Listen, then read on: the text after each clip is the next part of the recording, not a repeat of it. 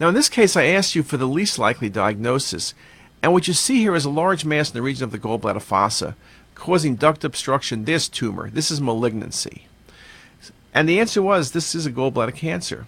But it could be a cholangiocarcinoma invading the gallbladder secondarily. It could be hepatoma potentially, though I like it less because of the duct dilatation.